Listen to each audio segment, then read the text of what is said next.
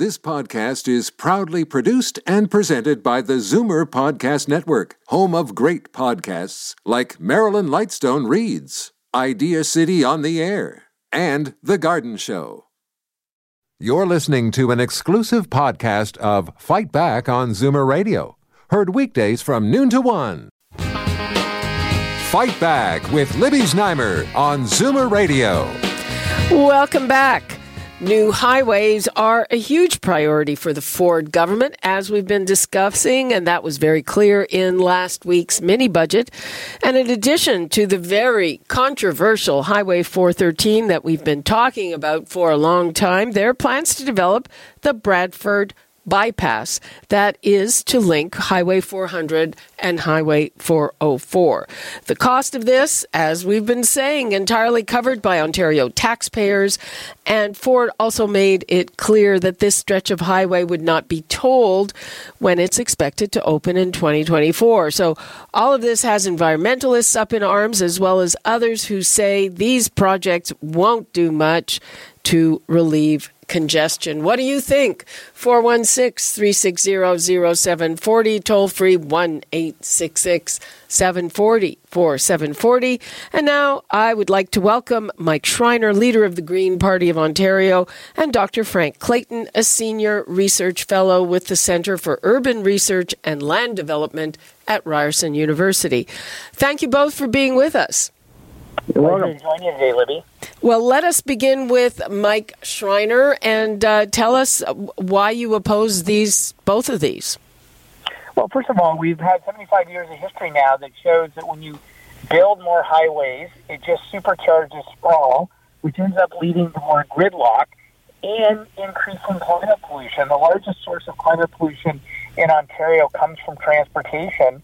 And the more we sprawl out development and force people to have to drive an hour to work or to find an affordable place to live, we're just increasing climate pollution and putting stress on the environment. You know what? We pave over wetlands. We pave over farmland. That's the land that feeds us. Those are wetlands that clean our drinking water, protect us from flooding. It's completely unsustainable, the route the Ford government is going. Okay, Frank Clayton, you like these projects? Well, first of all, let's remember that the Ford government is spending billions of dollars on transit as well as roads. They're doing both. So it's not just one or the other. The growth of the greater Golden Horseshoe, the greater Toronto area, is phenomenal. It's expected over the next 40 years. Transit can't handle all the growth. But it can only handle about 1/4 of the trips, according to Metrolinx. 3/4 of the rush hour trips in 2041 will still be by cars, despite all the transit investment going on. If we don't expand the road to accommodate the growth, like 100,000 people a year, a city the size of Kingston added to the Greater Toronto Area every year, you've got to have some road capacity. There's cars, and you also have to have transit. You need both. It's not one or the other. But what's going on right now is with all the transit investment being made, and even if you put this money on the billions of roads in the transit, all you would do is maintain the existing modal split, as we call it, between transit and roads by the year 2041. In other words, you're not switching anybody from one road to the other.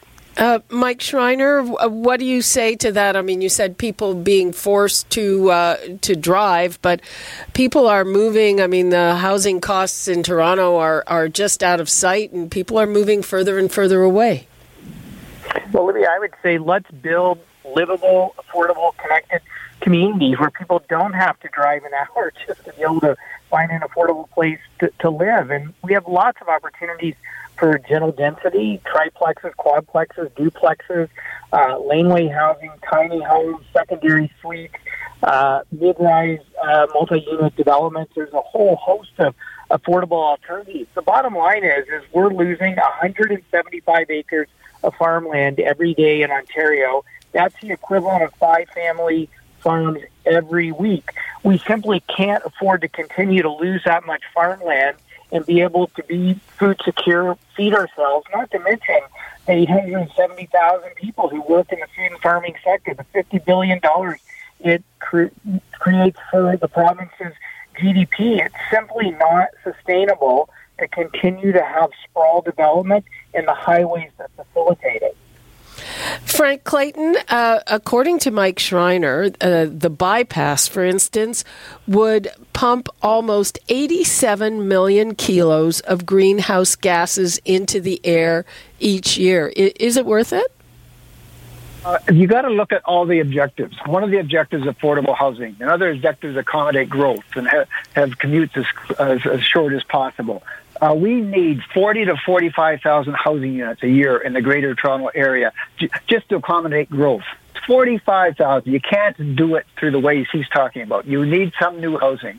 And the growth plan is a very balanced document. 50% of all new housing has to be built up in the built-up urban areas, and the other 50% has to meet certain density requirements. So the growth plan is trying to have a balance between housing affordability, what people really want, and what the environmentalists want, which is not often what the people really want. Right, but my question was, is it worth the pollution and the destruction of farmland, in your opinion? Well, we don't know. Okay, first of all, yes, you're going to have to use up some farmland. But secondly, as far as emissions are concerned, we have no idea what things are going to look like 30, 40 years from now. We've got goals for electric cars. We might have hydrogen cars. We might have autonomous vehicles. We just don't know what they're going to be, but we know there's going to be cars, and you need roads. So the emissions can be reduced through other means, but not through not having roads. You need roads as well as you need transit. You need both. Mike, your response?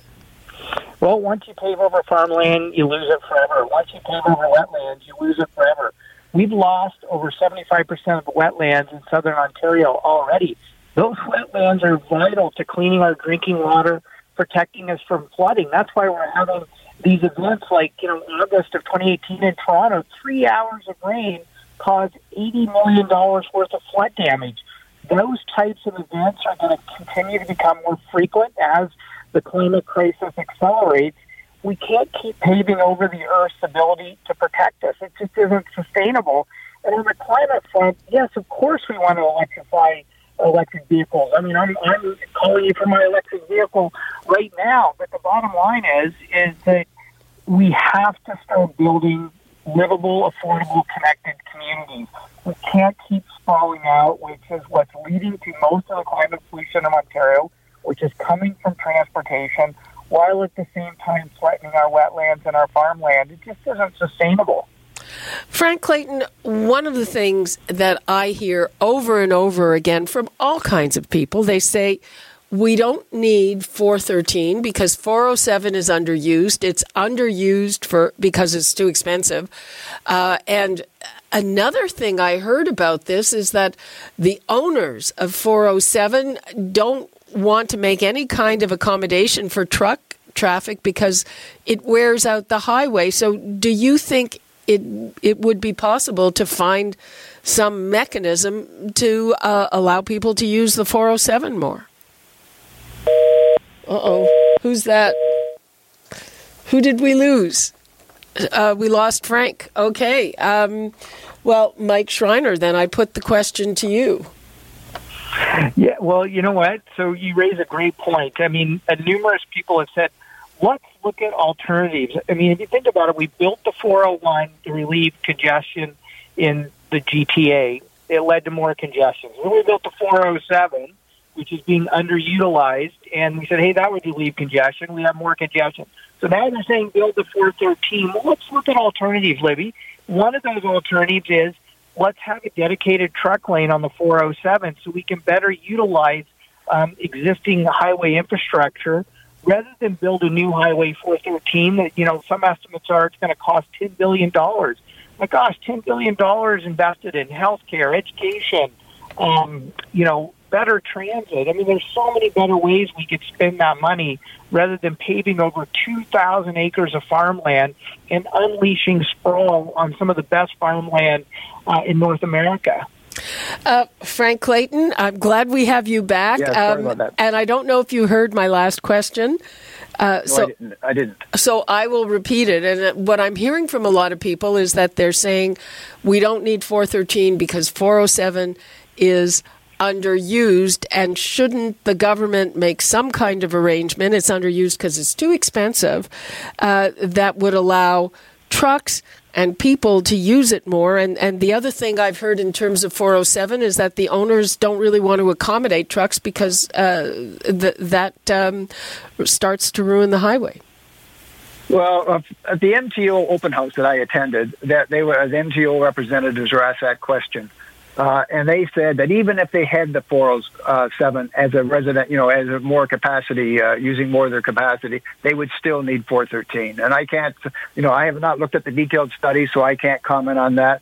But 407 is a private road that the government sold, which maybe shouldn't have done, but it would cost, probably $20 to $40 billion to buy that back. And you could build a lot of other roads for that price. So that's not the route to go. People use the 407 because they want to go fast. They want to get from one destination to another fast. If that was just a regular 401, it would be packed and it would be very slow, just like the 401 is. And so people have a choice right now. They can either use the 401, the Highway 7, or they can use the 407 and pay. Okay, let us take a call from Murray in Malton. Hello, Murray. Hi, Libby. How are you? Fine. Go ahead. Great. I don't see the big problem with the Bradford Bypass. I've checked the map, and I grew up there. So a good half of that proposed land will be residential in the next 10 to 20 years anyway, especially through Queensville. They're already building out towards where that highway is going to go to. Okay. Murray, thanks for that. Mike Schreiner, what do you say to, basically the argument is it's inevitable. We have many thousands more people coming, so we've got to do it. Well, my response to that would be, do you want to protect Lake Simcoe or not? The Bradford Bypass impacts 17 hectares of the Holland Marsh, 39 hectares of wildlife, 11 hectares of provincially significant wetland that's are vital to protecting us from flooding, cleaning our drinking water, help protecting Lake Simcoe. Think of all the road salt runoff and other runoff from the highway. And we have to at some point say, are we going to protect these vital sources of drinking water and recreation and economic value such as Lake Simcoe or not? And I would say, let's protect it, because once you destroy it, it's gone forever. I'm going to ask you a political question. When we see surveys, they say that people are now caring more about the environment. But when it comes to that or gridlock, what's your take on where that concern is at? Well, I certainly understand people's concerns about gridlock. We're the worst gridlock in North America in the GTA, but we have 75 years of history now that shows when you build more highways, you create more gridlock. And so I guess the definition of insanity is keep doing the same thing over and over again and expecting a different result. So let's build better transit. Let's build more livable, connected, affordable communities. Let's get back to mixed-use communities where people can live, work, shop, support local businesses, near where they live, so they don't have to commute so long and be stuck in gridlock for, a few hours every day. People are working from home in the pandemic, and a lot of people have moved out of the city because of that. Mike, do you see that as a long-term trend that may alleviate all of this? Well, it certainly can help, though I think most people would probably say, yeah, I'd like a few days of being able to work at home, but I want to go into an office or a workplace as well, because you want that interaction with colleagues. But we can certainly create opportunities where people's offices, workplace, factories, construction sites, what have you, are in the same location where they live. The days of building out, sprawl just isn't affordable. Think of all the infrastructure that goes into it. The water pipes, the gas lines, the sewer lines, the roads, the transit. You have to, from I think a financial and an economic and an environmental perspective, start utilizing land more efficiently, which can lead to better quality of life for people.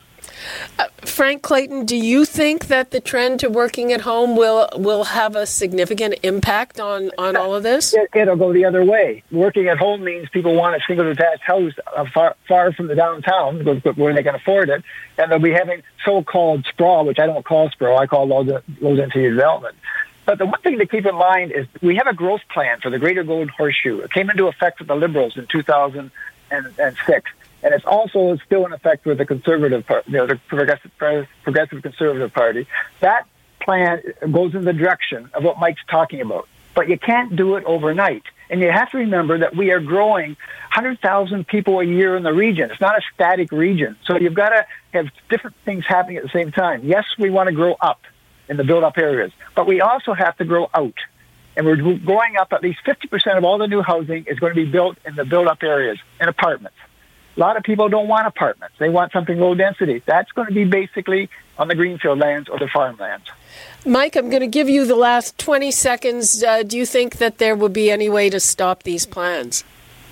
Well, I think in many cases, particularly the 413, so many citizens, so many local councils are speaking out against it. When I first spoke out against the 413, a lot of local municipalities said, oh, you're never going to stop this. But now most of them have actually passed resolutions against it because they recognize how important it is to protect that farmland and those wetlands. Okay. You even came in under the 20 seconds, and I thank you for that. Mike Schreiner, the head of the Green Party of Ontario, and Dr. Frank Clayton. Thanks for being with us. You're very welcome. Thank you. Okay, and that is all the time we have for today. You're listening to an exclusive podcast of Fight Back on Zoomer Radio. Heard weekdays from noon to 1. Fight Back with Libby Znaimer on Zoomer Radio. Welcome back. Just when the numbers on the pandemic were looking good and we were all starting to relax and resume some of the activities we have missed for nearly 2 years, wouldn't you know it? Peter Jüni, the scientific director of the province's COVID-19 Science Advisory Table, says we're in the fourth wave, and he's looking at the lifting of restrictions at sports venues and restaurants as the reason. Dr. Jüni joins me now. Thank you so much for being with us.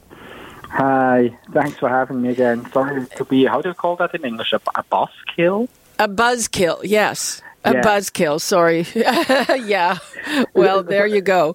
Weren't we expecting an increase in cases as the winter sets in? Oh, yeah. So, we knew that. We have even done some analysis in the past that were published that have shown that the extent of mobility and contacts that you can afford changes over time, depending on how the weather is and how the temperatures are. It's all a function of whether we're inside or outside. No, the virus loves being inside, transmit inside. So if we move more indoors with, mid-October, the temperatures dropped by 8 degrees or so, this will contribute. And that's the point here. It's a contribution of several factors. The point here is just, okay, let's not wait forever. We need to be aware of, we probably need to adapt, fine-tune a little bit our response so that our case numbers are, constant again in a few weeks from now and linger around 1,000 and don't continue to grow. Dr. Jüni, I know that you are not on social media, but there's a fairly vocal group there. I would call them dissenting doctors. And what they're saying is that the problem is that you have measures to counter a droplet spread virus, and this one is airborne. For sure, the transmission that happens, and I've always been outspoken since summer 2020, the transmission that happens out there in the community is airborne, goes through the air, for sure.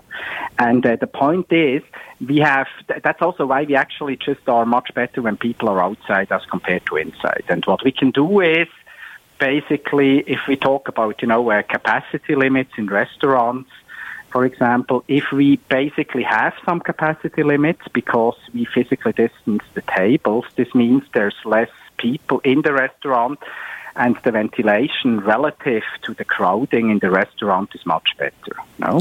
And it's always a combination of behavior, masks, ventilation, and vaccination. That's what we can do. And by the way, if you want to have a little bit more of a background, the latest slide deck that we have on our website is exactly looking into, ventilation. That's something that we also looked into in detail when we talked about schools. So what would you recommend? Do you want, the capacity limits are off at restaurants and sports venues. Do you want them back on? What do you think? Well, we'll see. I think this might be a local decision, or perhaps later on also a provincial one. We'll find out. It's certainly one way to deal with it. First of all, just make sure that the measures we have are, implemented stringently. For instance, what I heard is that, people let slip the checks regarding vaccine certificates a bit, which is unfortunate. This shouldn't happen. We can get much better regarding masks. For instance, in sports arenas, etc. I think that's quite a big challenge. And then in addition, if we continue to struggle, then we might need to reconsider some of the capacity limits, because if you decrease capacity again a bit in restaurants, this means that the space is better ventilated relative to the amount of people you have in your restaurant, as an example. Okay. Anything you want to leave us with? Well, don't panic. Just try. We just try to find a strategy that gets this thing again under control. What is important to realize is we get a lot of control out of actually quite a few measures that will not really impede our societal freedom. So if we do a little bit of the right thing, then we should be good again, but we can't ignore the situation we're in. Okay. Dr. Peter Jüni, thank you so much. Thanks a lot. Bye-bye. Okay, another break, and then we are going to talk some more about those highways that are on the table here when we return. You're listening to an exclusive podcast of Fight Back on Zoomer Radio. Heard weekdays from noon to 1. Now, Fight Back with Libby Znaimer on Zoomer Radio. Good afternoon and welcome. It's Tuesday, time for our Crack Strategy panel, and we begin with the Conservative Party ahead of the next sitting of Parliament. Excuse me. They still seem to be mired in the vaccine controversy, which many insiders believe cost them dearly in the last election because Erin O'Toole was wishy-washy. Last week, a former leadership hopeful, Marilyn Gladue, formed her own mini caucus, apparently to discuss, and I say that with air quotes, vaccines and vaccine mandates. O'Toole finally seemed to take anti-vaxxers on yesterday, I think. And also there is talk in Ottawa, the Liberal NDP agreement to prop up the minority government. Those involved say it's not happening, but is it? And as you heard in Jeremy's news, Deputy Prime Minister Chrystia Freeland has waded into Quebec language politics. So what do you think? 416-360-0740, toll-free 1-866-740-4740. Now I'd like to welcome Karen Stintz, CEO Variety Village, John Capobianco, Senior Vice President and Senior Partner, FleishmanHillard HighRoad, and Charles Sousa, the former Minister of Finance for Ontario. Hi, everyone. Hi, Libby. Hello, Libby. Hey, everybody. Let's begin with Karen. What do you think of the goings on in the Conservative Party? They still seem to be fighting over vaccines, and it's overshadowing everything. Oh, there's no question about it. They are, I don't know, they're acting like a bunch of little kids, to be honest, and they don't realize that there's quite a lot at stake here. And there's no winning the anti-vax argument. There is no winning it. And at some point, I think Erin O'Toole is just going to have to say, listen, guys, if you feel so strongly, if that's the hill that you choose to die on, then you need to go over there and do that. But you can't be part of a important opposition holding the government to task at a critical time in our recovery and hold us back. they're basically holding back the Conservatives from being able to do the job that they've been elected to do as a party. And something's got to give. And I have an enormous amount of sympathy for Erin O'Toole as he's trying to navigate through this, because the last thing he wants is the Conservative Party blowing up. But the reality is, if he doesn't get a hold of this issue and tackle it to the ground soon, it is going to prevent him from doing the job that he has to do. But how could he afford to get rid of them? There's a lot of them. There is a lot of them, and it's really, to be honest with you, it's a bit of a come to Jesus moment. Like, guys, do you want to sit here and squabble like a bunch of kids, or do you want to come and try to lead me in this the development of this party? Because they are quickly becoming irrelevant, and they may matter to their constituents, and good for them. They need to do that, but for the rest of the country, they are becoming a sideshow. Yeah, I mean, some of it was really mind-boggling. Marilyn Gladue saying that COVID isn't as bad as polio when it killed a lot more people a lot more quickly. I mean, it's just historically wrong. John, Erin O'Toole did just minutes ago unveil his shadow cabinet, so he is leaving out those people. Leslyn Lewis is one of them. I mean, she seemed to be so promising, but she's into this. Marilyn Gladue out of the shadow cabinet, and he is restoring his former rival, who I think is an actual rival, Pierre Poilievre, as the party's finance critic. Well, the saying, keep your friends close and your enemies closer, certainly plays into the role here. But no, listen, Pierre Poilievre has always been a huge fighter for the Conservative cause, especially in finance. I was quite frankly displeased when he had moved him out of finance prior to the election. I thought Pierre was one of the most active and engaged opposition members, and quite frankly effective. And it's no joke that when he got up to speak or ask a question or in a committee, I think the Liberals really were shaking in their boots because they didn't know what they were coming from, and some of the stuff that he did actually garnered a lot of very positive press in some way. So I'm glad, and a frequent contributor on this show, I might add.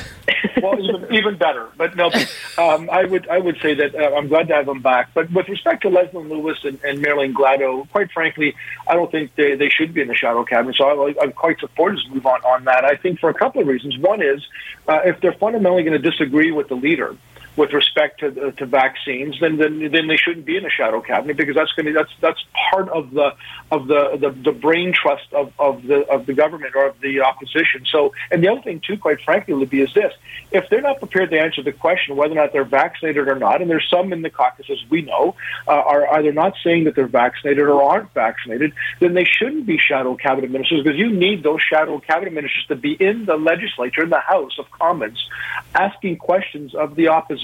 So, if they're not prepared to, that's yet another ramification for those who decide not to be vaccinated. That is not to go into the House of Commons, and you can't be on the shadow cabinet list. So I would imagine that factored into his decision quite prominently as well. And we have a newcomer from our area, Melissa Lantzman, who is a former strategist. So she's the transport critic. And the former leader, Andrew Scheer, infrastructure. That's not a very sassy or sexy portportfolio. Well, let me just say this, and I know Melissa Lantzman. I've known her for many, many years, and I'm so proud of her and the fact that she won won decisively in Thornhill, replacing, of course, another amazing person by the name of Peter Kent. So good for Erin, and recognizing that she is an up-and-comer, and having transportation is a really good portfolio for Melissa, and I think she'll do well there. And Andrew Scheer, look, infrastructure is going to be important. As you know, Libby, infrastructure is probably the most sought-after portfolio, either if you're in government or outside of government, because it's going to be talked about. There's a lot of infrastructure money that's going to be spent around both provincially, the provinces, and of course federally. So it's not a bad portfolio to have. Okay, well, Charles, does the way this adds up mean that they are going to be effective or not effective? Well, they're not being effective at this moment. Certainly Pierre and Michelle are very outspoken. They also have a lot of misinformation. And there's a lot of misinformation around this issue with regards to the efficacy of this vaccine, and why politicians are engaging in that discussion is mind-blowing. And if they take lessons from Ford, take one lesson, and that is come to your senses, as he has done here in Ontario, and ensure people are vaccinated. Now, I am concerned about one thing that they did say that I'm actually in agreement with, and that's the legitimacy of some exceptions. And if the vaccine passport could at least entitle those with special exceptions not to have footnotes in their vaccine passport, that would be appropriate. That way it doesn't impede upon their privacy issues. But otherwise, herd immunity is not going to happen until we all take steps. And hospitals are still being inundated, and politicians have to lead by example. And I think, I feel for Erin O'Toole. He wants to. He really does, I believe, want to do this. He just has a huge group that he has to rely on, and it's going to be tough. And I'm disappointed by their actions. Okay. What do you think, Karen? Let's move right along. All this talk about a formal agreement between the NDP and the Liberals, all the denials, what do you think? Well, I mean, yeah, whether they have a formal agreement or not, the agreement will last as long as it's advantageous for the NDP. So whether it's formal or not, everybody knows that the only way the Liberals are going to keep governing is with the support of the NDP. And so, again, I thought that Jagmeet Singh had power last time around. He has way more power this time around. And he's going to use it. And I think he's going to use it very strategically. How so? I mean, if there's anything that the last election proved is that the people do not want an election. They don't want an election, and none of the parties want an election. But the reality is the only way to avoid it is by the NDP and Liberals working together. And by and large, their agendas align, because I think the Liberals have been moving to the left. And with respect to the child care, climate change agenda, Indigenous reconciliation, I think there is actually a lot of overlap. So those files should be able to move ahead. But I don't think, I think whether it's a formal agreement or informal agreement, that's the way it's going to be. And as long as it benefits the NDP, that's the way it's going to stay. Well, at least they got out of the flag quagmire, but no thanks to the government. That was the that was the. Well, and that's the hard part, right? Is it honestly it just doesn't feel like the Liberals are leading, and they've won the election. They have a minority government. I know that they have to at least show some deference to Parliament and to their minority status, but it is just so frustrating to see a government that just can't seem to be ahead of an issue. Yeah, I mean, it was the Assembly of First Nations that was the sensible one. Yeah, and to their credit, thank goodness. And the Legion saying, well, how are we going to deal with Remembrance Day, which was a legitimate issue. And so finally, to your point. And they had their own ideas before this was solved. The Legion said, we're doing it our way. All the adults in the room figured it out. Yep. Charles, so did that harm the Liberal brand, this whole brouhaha? Oh, yeah. And I think it just shows, I don't know if you call it inexperience, but I can't understand why we wouldn't have been ahead of on those very issues.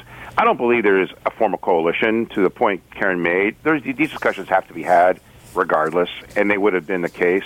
But I do disagree with Karen on one point. I think they do have strength and more leverage than they had before in respect to their ongoing activities going forward, because there is no appetite for an election. And frankly, there is no appetite really for a coalition on either side.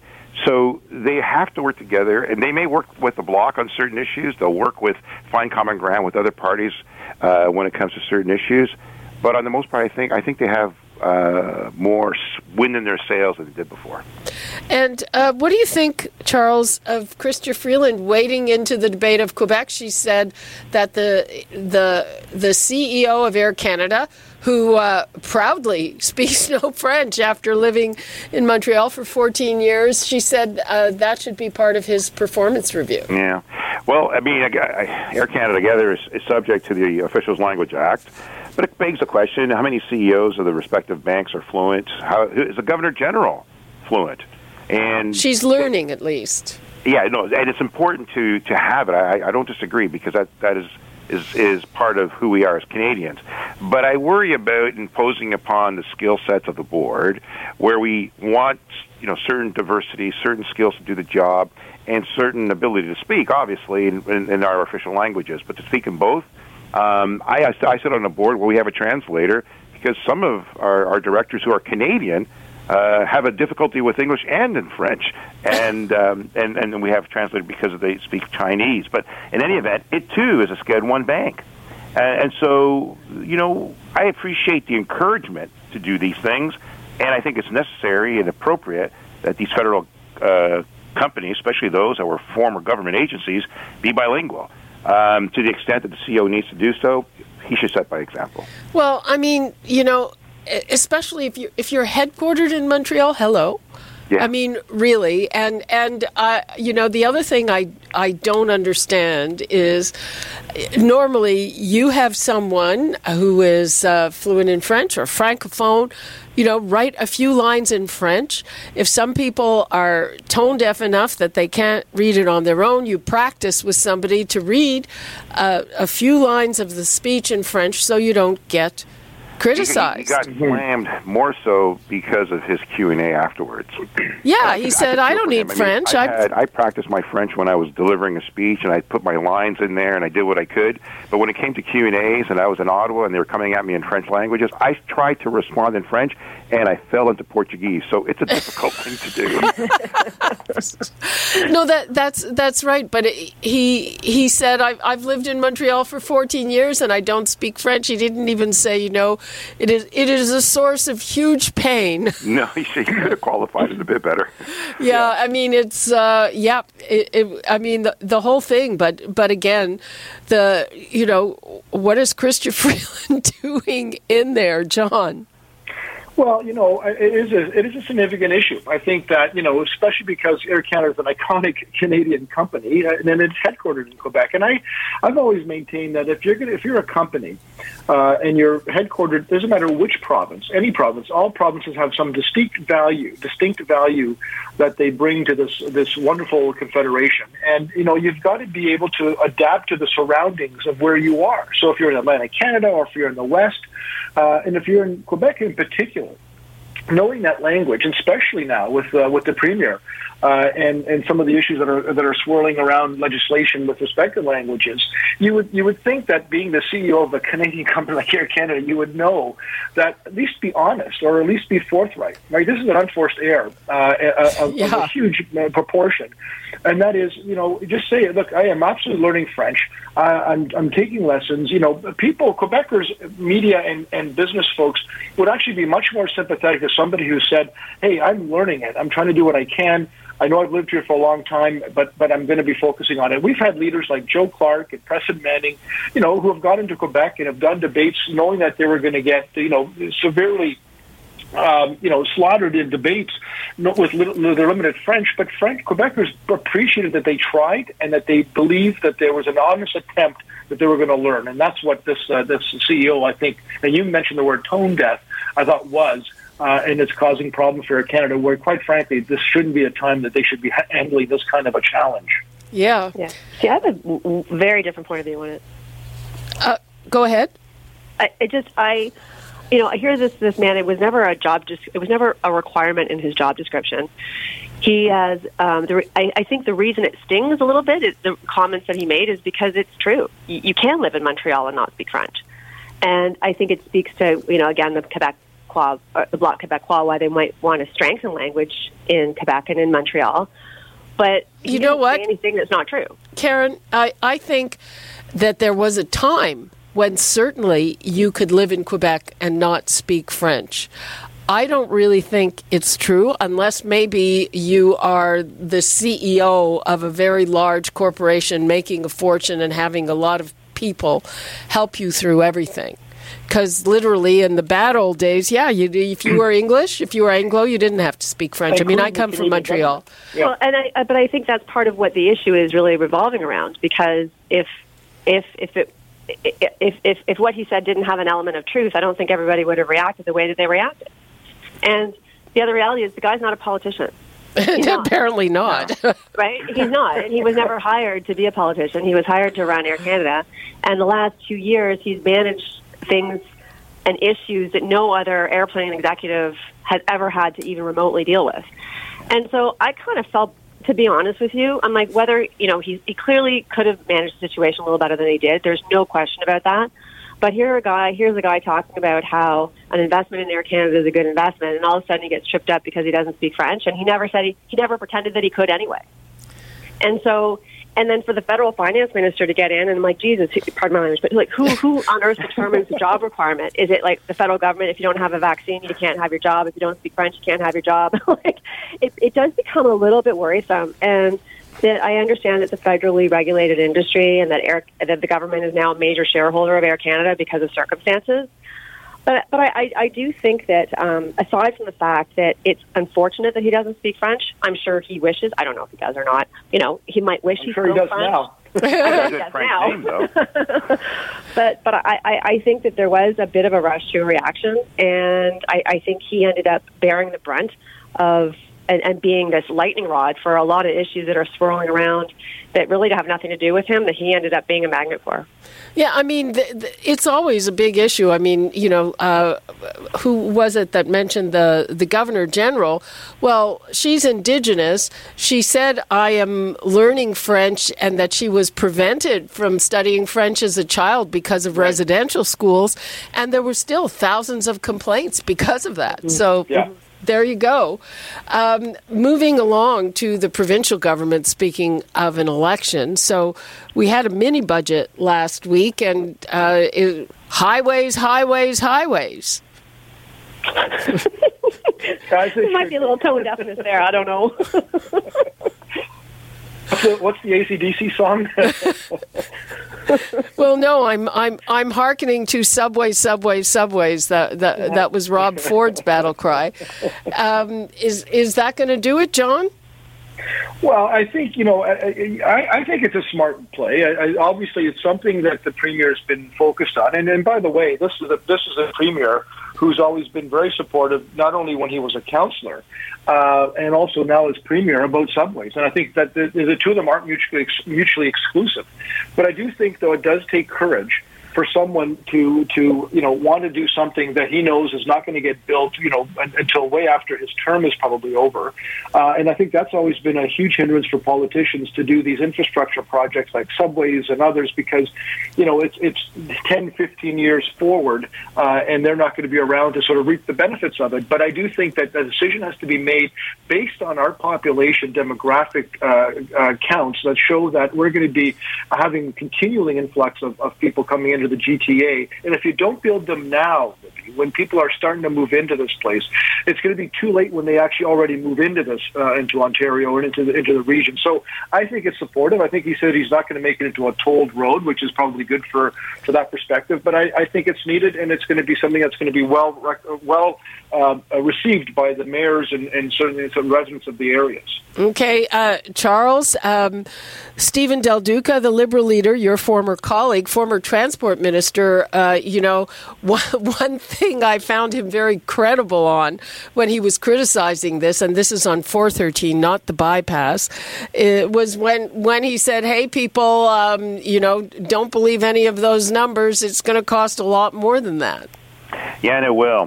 Listen, I'm a huge proponent and supporter of transit development, especially public transit. And there's a number of projects that we were contemplating, certainly the Pearson Transit Hub.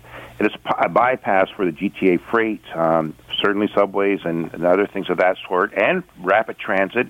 We had a lot of debate about the highway to the Ring of Fire in the far north to bring in the Aboriginal communities and others in an all-season road access to develop our economic activity through mineral sources and chromite and so forth in the far north. So there's a lot of things on the table.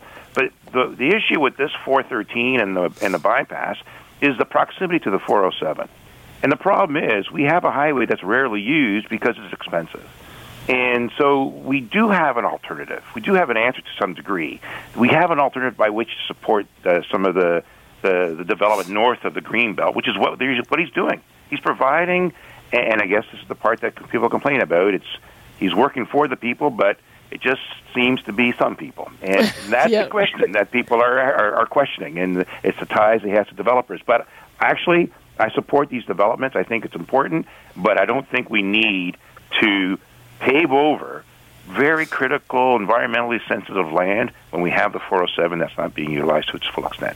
And Charles, do you think it's possible to make some arrangements, I don't know, subsidizing it, maybe buying more of it. Canada Pension Plan owns 51%, to make that more accessible. Well, I wish I knew the answer, Libby. I mean, 413 to be, or the bypass to be fully paid by the taxpayers, you're going to have people squawking from other parts of the region saying, well, what about us? Why aren't we doing the far north? Why aren't we doing some of these other things where we can bring in some economic activity? But it's important. And I don't know what the answer is to the 407. I mean, it was sold without protection. They let it go 100% without any subjects to controlling price increases, and they sold it for $3 billion, and they make $1 billion a year. I mean, I'm glad the pension company owns a portion of it now, because Canadians get to benefit from it. Yeah. Karen, what's your view of this? Well, again, I don't. I'm not as familiar with the politics of the local area that's going to benefit from this, but it just seems to be low on the priority list for the provincial, like the critical spending needs that are confronting the province on an infrastructure perspective, and also, I think that we really are moving to a place where road pricing is a legitimate discussion to have, not only on new highways but our existing highways. So to come out of the gate and say it won't be tolled, I think is curious.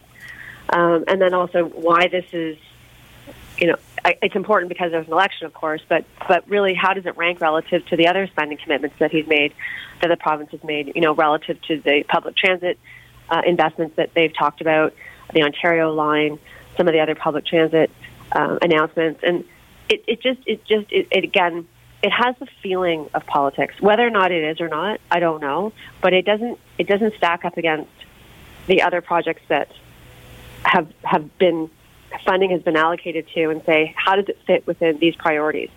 And so it does, as I say, that from my perspective makes me wonder whether this is simply just a campaign stop.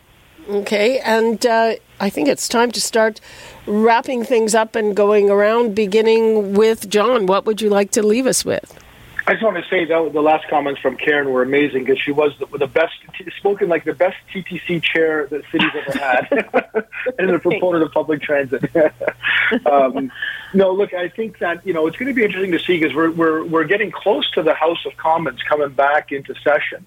We've had the ministers in the cabinet shuffle. We've had the shadow cabinet now announced. I'm sure that Jack McSing will announce his. But we're weeks away from the Parliament coming back, and I think it's going to be important to see what the throne speech is going to say, and more importantly, how this government is going to team up with the NDP and cause us to spend more money than we need to in this country. Charles, what would you like to leave us with? Well, my vote's with Karen as well, and please join and get into politics, get back in, do something to lead this country, because I worry about the politics in the equation. And the problem with governing is politics in many respects, and these election cycles makes things too difficult. And to John's point, these are long-term decisions that are being made, and we should look at them as such. I'm hopeful that the federal government will get its act together and start making some initiatives to facilitate what is important for our economic recovery. And, when it comes to provincial activities, well, put your seatbelts on. Okay, Karen, tough act to follow. Last word to you. Tough act to follow. Next week I want to go first.